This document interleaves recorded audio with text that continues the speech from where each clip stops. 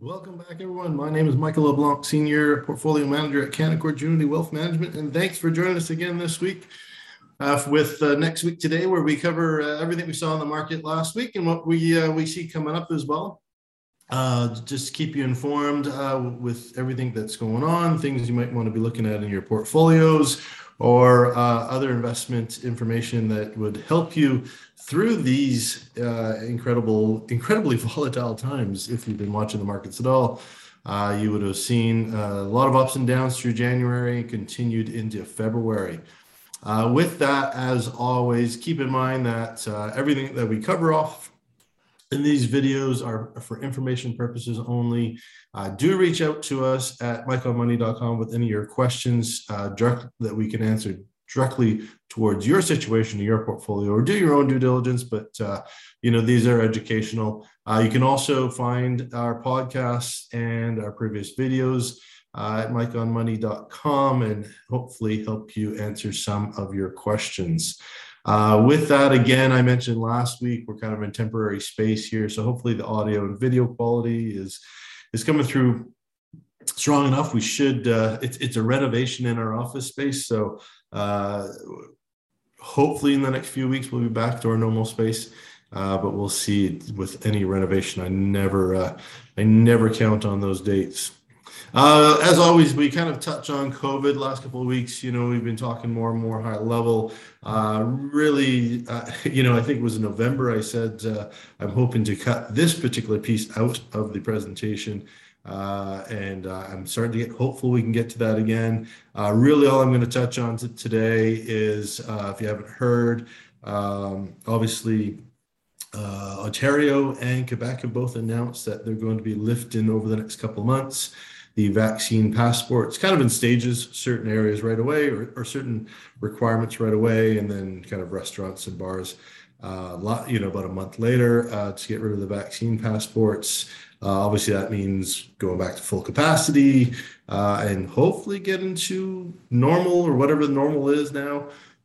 We also heard the federal government come out today, talk about lifting the PCR testing for flying. So right now, of course, if you fly out of Canada, you may have to do a test depending on where you're flying to. That all depends on to the destination country that you're going to.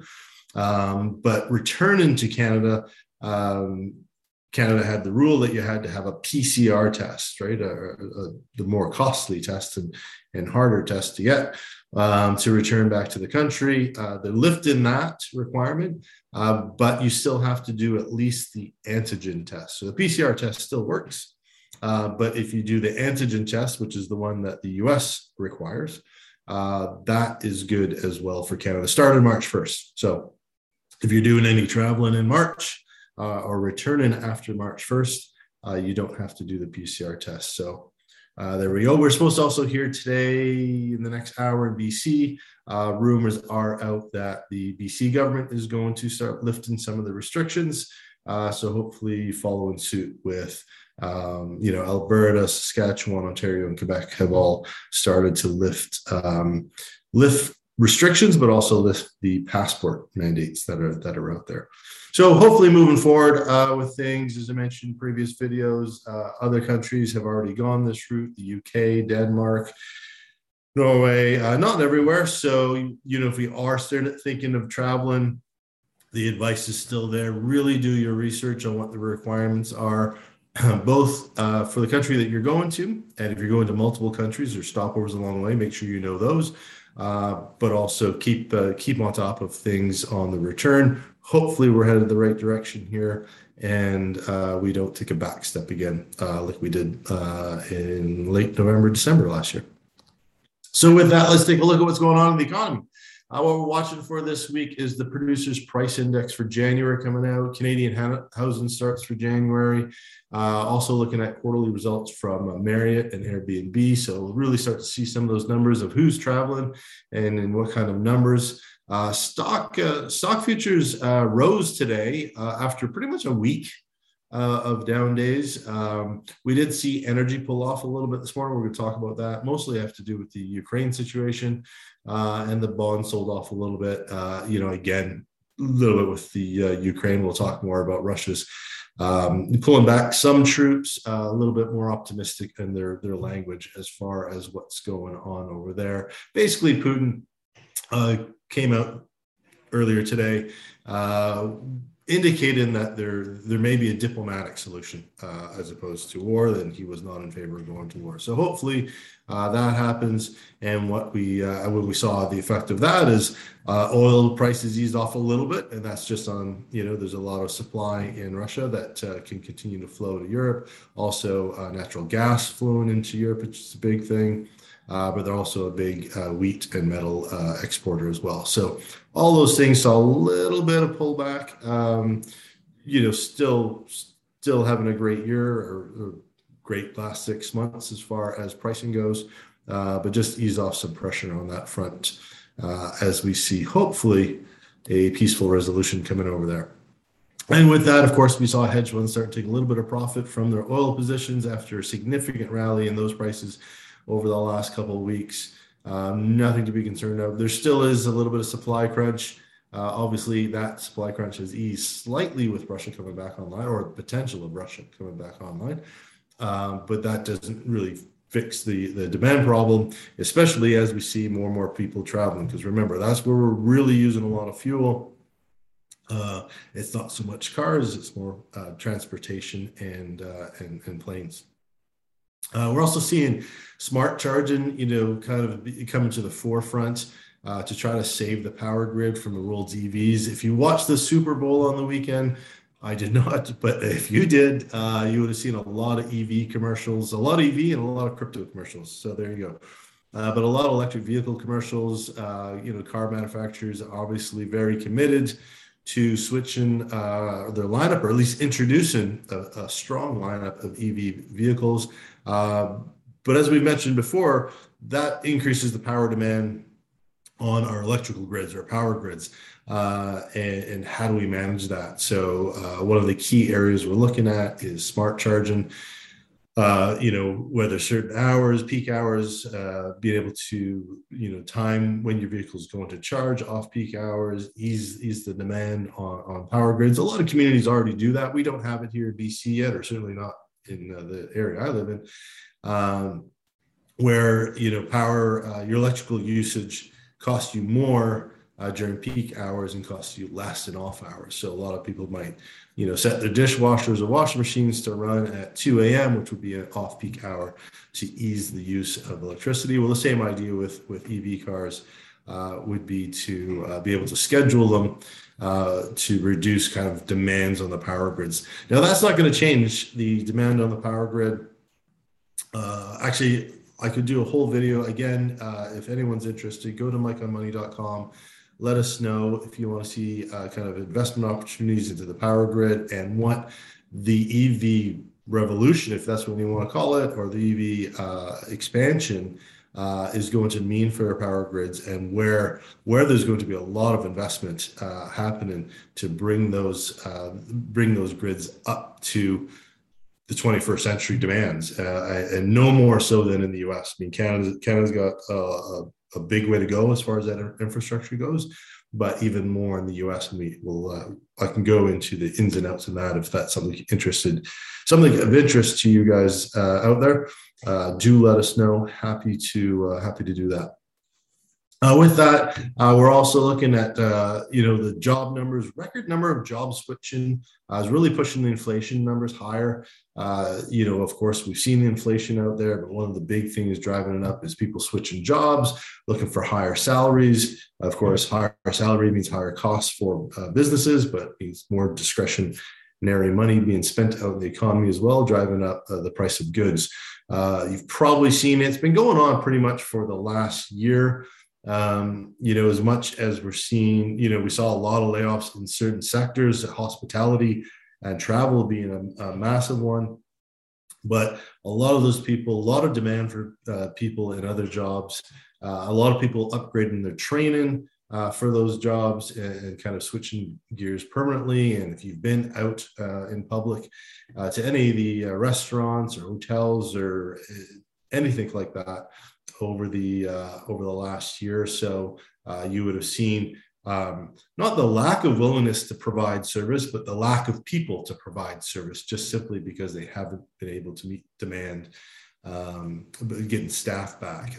We've been to hotels where room service just didn't exist because they didn't have enough staff to run the kitchen, or we've even seen some saying they're only going to have housekeeping every second day, simply because they can't get enough staff to maintain a daily housekeeping rituals or services out there. So we're seeing a lot of that. We're going to continue to see that, and we're definitely going to see that impact on the inflationary numbers, as long as we mentioned last week, as long as we continue to see those really low unemployment numbers.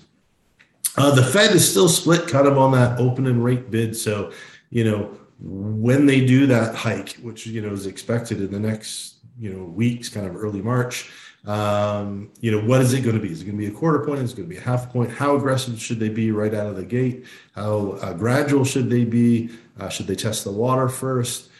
Should they know? Should they plant a stake, say no, we're committed? It's still that not just how much the rate is going to be, but how many rate increases they're going to do this year. It keeps going back and forth. There is this kind of expectations that inflation is going to slow naturally a little bit as we clear up the supply chain issues. And once the rate hike comes, whether it's a quarter point or half a point, that it will actually slow inflation faster than expected. So still a lot of unknowns. I mentioned last week, if you're concerned in your portfolio, trim into the rallies. Don't go all cash. Don't try to time the market. Just sell a little bit into the rallies. Have the cash ready to deploy in the dips. To go back either to the same positions or other positions that you find provide good value in the pullbacks. But don't be shy about being more active in your portfolio this year. It's definitely going to be a year for that, as even the Fed doesn't have a solid plan around those interest rate hikes this year. Funds on the right side of historic bond markets. So what we saw is a lot of the hedge funds, or sometimes called smart money or first money, moving into treasuries. If you've been following our treasury yields that we touch base at the end of these presentations, they have risen quite high from about 1.4 over 2% today. And so the short end of the curve has certainly risen as interest rates have kind of flattened out over the longer term, and that's what happens when we go into this high inflation interest rate rising market. We're just hoping that curve doesn't invert where we go into a deflationary period. Goldman Sachs is also cutting its S&P 500 forecast. So currently trading just over 4,000. They're forecasting it to finish the year under 5,000 as those inflationary concerns continue to rise. Again, this just goes back to what we covered last week, and what we're talking about today is be more active. A lot of the returns are going to come in the portfolios by being patient. Going with the tide, as it goes up, trim it out a little bit. Don't be afraid to miss the top. You're never going to get right at the top, and you're never going to buy right at the bottom. But if you're being smart and just trim it a little bit into the waves, and then waiting for the tide to go out and buying a little bit back again this year. It's not a daily thing. It could be over several weeks, over several months. We really don't know how that's going to play out as the Fed is still trying to figure out what their plan is this year. So with that, let's take a look at what's coming up this week. We've got the Senate Banking Committee getting ready to vote on the Federal Reserve nominees. So really the people who are arguing about what the interest rate hikes should be and when. We got the economic calendar with the Labor Department expected. As I mentioned, the PPI numbers coming out. We're looking for a small increase in demand over the December numbers. The 12-month trend is expected to be around 9.1%, excluding food and energy, which it's funny that they exclude food and energy, given that's probably what affects us the most when it comes to where we're spending money. And obviously, we're looking for about 7.9% overall, right around the inflationary number we saw is about 7.5% come out from those numbers later this week. And also the Empire State Index, which is the kind of the current business conditions, is likely to advance a bit after it pulled back a little bit last month. Marriott is expected to come out with some better fourth quarter numbers, as I mentioned, Airbnb as well. Just as people started to ease back into traveling, these are early numbers, as there has been, we haven't seen a big explosion in travel. Certainly seeing more and more, definitely within countries. People traveling more in Canada and in the US. People getting out more and traveling more. International is just kind of starting to pick up again, and we're really going to see that into 2022. Do let us know. I'd like to hear from you guys as to what your plans are for this year. Are you feeling comfortable about going out and traveling again? Are you going to hold off to see where things stabilize? Obviously, the big thing right now for most people that we've talked to is not so much fear of traveling, but fear of being able to get back, right? Having a positive test when you're outside the country and being stuck somewhere, or the rules change when you're outside the country, and how do you get back in? Other U.S. news: AMD, the chip manufacturer AMD, is closed its record chip industry anyway deal with a $50 billion purchase of Xilinx. The chip market is continuing to be a growth or big demand industry, as really, yes, partially caused by the COVID shutdown, which caused this gap in supply that hasn't been caught up yet, but also the expansion of where we're using chips, right? Like, if you think, I was talking about cars being a primary example of that. At one point, if you're as old as me, at one point your car didn't have a chip at all. And now, it can have dozens of chips in there running everything from your computer system, your engine system, your fuel injection, diagnostic systems. And then that's where we're seeing shortage in car deliveries these days, because they can't get those chips. And of course, it's going into all our phones and our computers and our appliances, and pretty much anything we have these days have chips in them. And that backlog is not going away anytime soon. We're seeing more and more M&A and changes in the chip industry. Just last year, of course, Apple coming out with their own chips, stopping the usage of Intel chips in their products, and others like that. Johnson & Johnson is going through a little bit of a legal battle here. If you haven't followed this goes back a couple of years. Johnson & Johnson's talc powder, baby powder.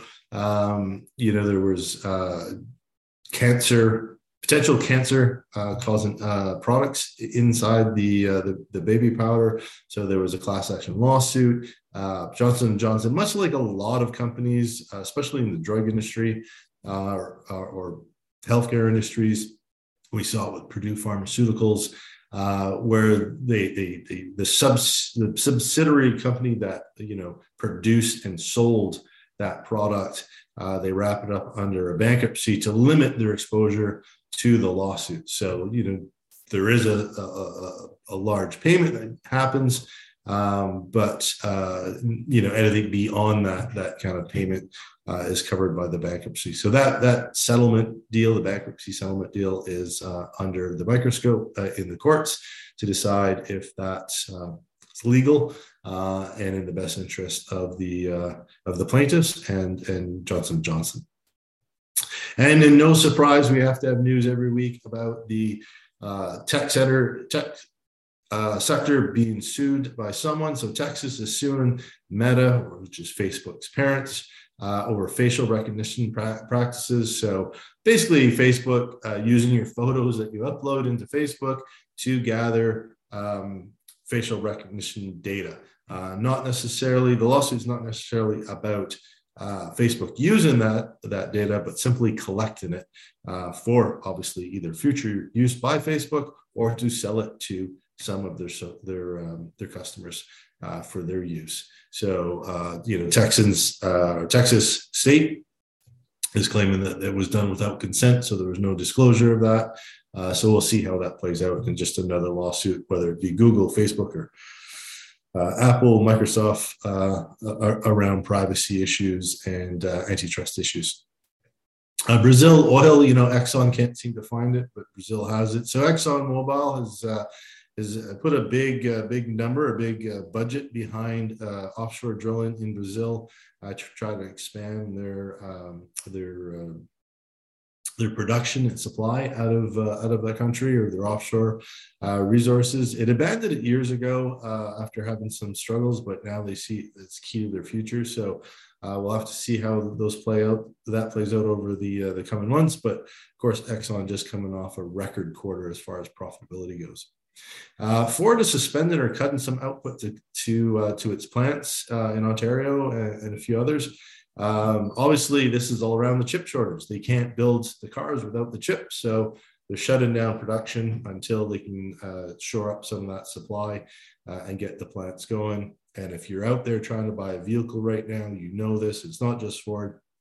Trying to get a new vehicle coming off the assembly line these days is a long way out. I've seen some models, I've heard of some models, being a year and a half out. Other ones being anywhere from 4 to 8 weeks, and then some other ones anywhere in between. So this is going to continue until the chip manufacturers can catch up with the demand, or demand slows down. And as of right now, there's no signs of slowing on the chip front. On the dollar front, the U.S. dollar fell a little bit again on that the Russian President Vladimir Putin signaling he's open to diplomatic solutions for the country. Obviously, we'd seen a run up in the U.S. dollar. It's the flight to safety dollar. So whenever the world gets concerned about global economies, money flows into the U.S. dollar. That's natural. We also have, of course, the interest rate hike pending in the United States, which drives money to the U.S. dollar. But a little bit of that international money pulled back out again, just as the fear of the Ukraine crisis kind of eased off a little bit. As I mentioned earlier, the U.S. 10-year Treasury notes rallied to over 2%. From 1.99 on Monday. And that's just, again, signaling that rate hike that we're expecting here. Might be closer to the 0.5% right out of the gate. We're not sure. And then the European Bank is still intending to reduce their monetary policy accommodations in the coming months. So, they're also facing a bit of inflation, not as aggressive as the U.S., given their markets. And of course, they still have the Brexit plans going on over there. So they have to be a bit realistic as to what they can do. On the commodity front, as I mentioned, oil, natural gas prices slumped a little bit off the Russian news. And when I say a little bit, oil fell to below 90 to 89 and change. Still a really strong number. And again, we don't see that pulling back a ton from there. But there had been that rally up in the last couple of weeks with the Ukraine crisis happening. And same with natural gas, as the hope that natural gas will flow again from Russia into Europe. So with that, that's what we have for you this week. As always, visit us at michaelmoney.com with any of your questions.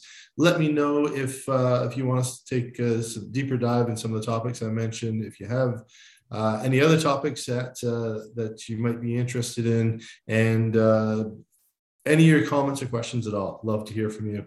Other than that, we will talk to you next week, and we hope to see you there again. Thanks. Talk to you soon. Bye-bye.